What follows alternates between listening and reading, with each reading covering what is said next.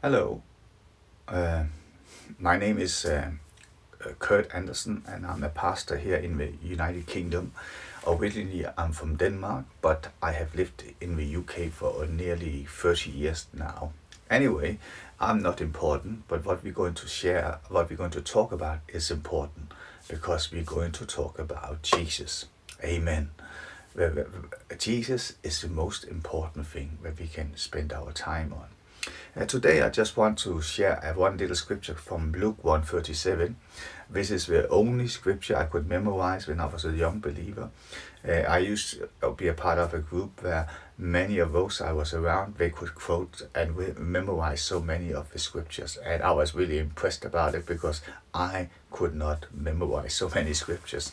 So I realized I must just do what I can do. So I found Luke 1:37, and it says, with God nothing is impossible.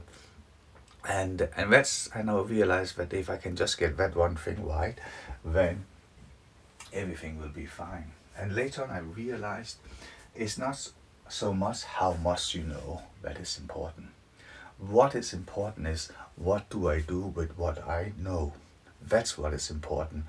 And you can know a lot of scriptures in the Word of God, but if you don't know how to apply them in your life, it just becomes information in your head.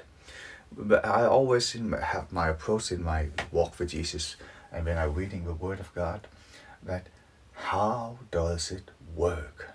How do I get that from the Bible into my heart and into my life? That has always been the big challenge. And and one of the keys here is that you find in Luke 1:37, where it says, with God. And that's the key phrase, with God. With God, nothing is impossible. With God, nothing is impossible. And sometimes we can spend so much time focused upon what looks impossible and forget about spending time focused upon God, to be with Him, day in and day out. Don't focus so much about your circumstances, your challenges, your experiences, or your history.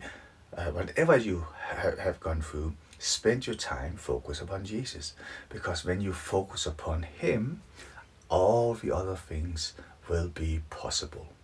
With God, nothing is impossible. So I just want you to carry that small word in your heart today.